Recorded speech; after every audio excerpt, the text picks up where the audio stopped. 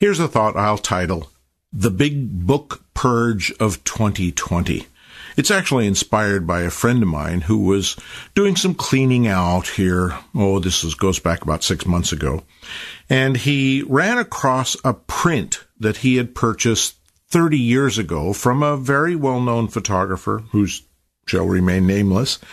And he looked at the print that he had purchased as a collectible image and scratched his head and thought, why did I pay good money for this? At the time, it was an important piece of artwork for him. He wanted it in his collection. He was willing to write the check. But now, 30 years later, he looked at it and thought, well, he'd moved on.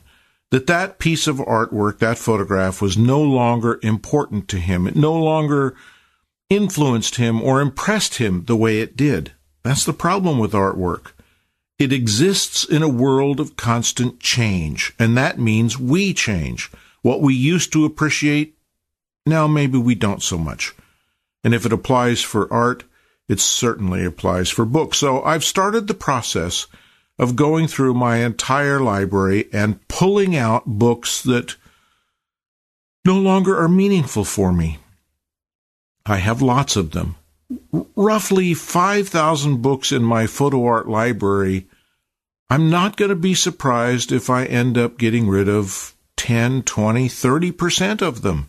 Because at the time, I thought they were great, and I learned something important from them and have enjoyed them. But now, less so.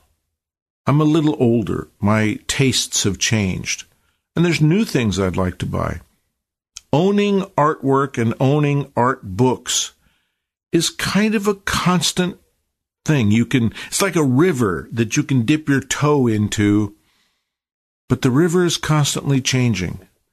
And maybe just because it was important to us or for us 20 or 30 years ago, maybe we don't need to hang on to it anymore.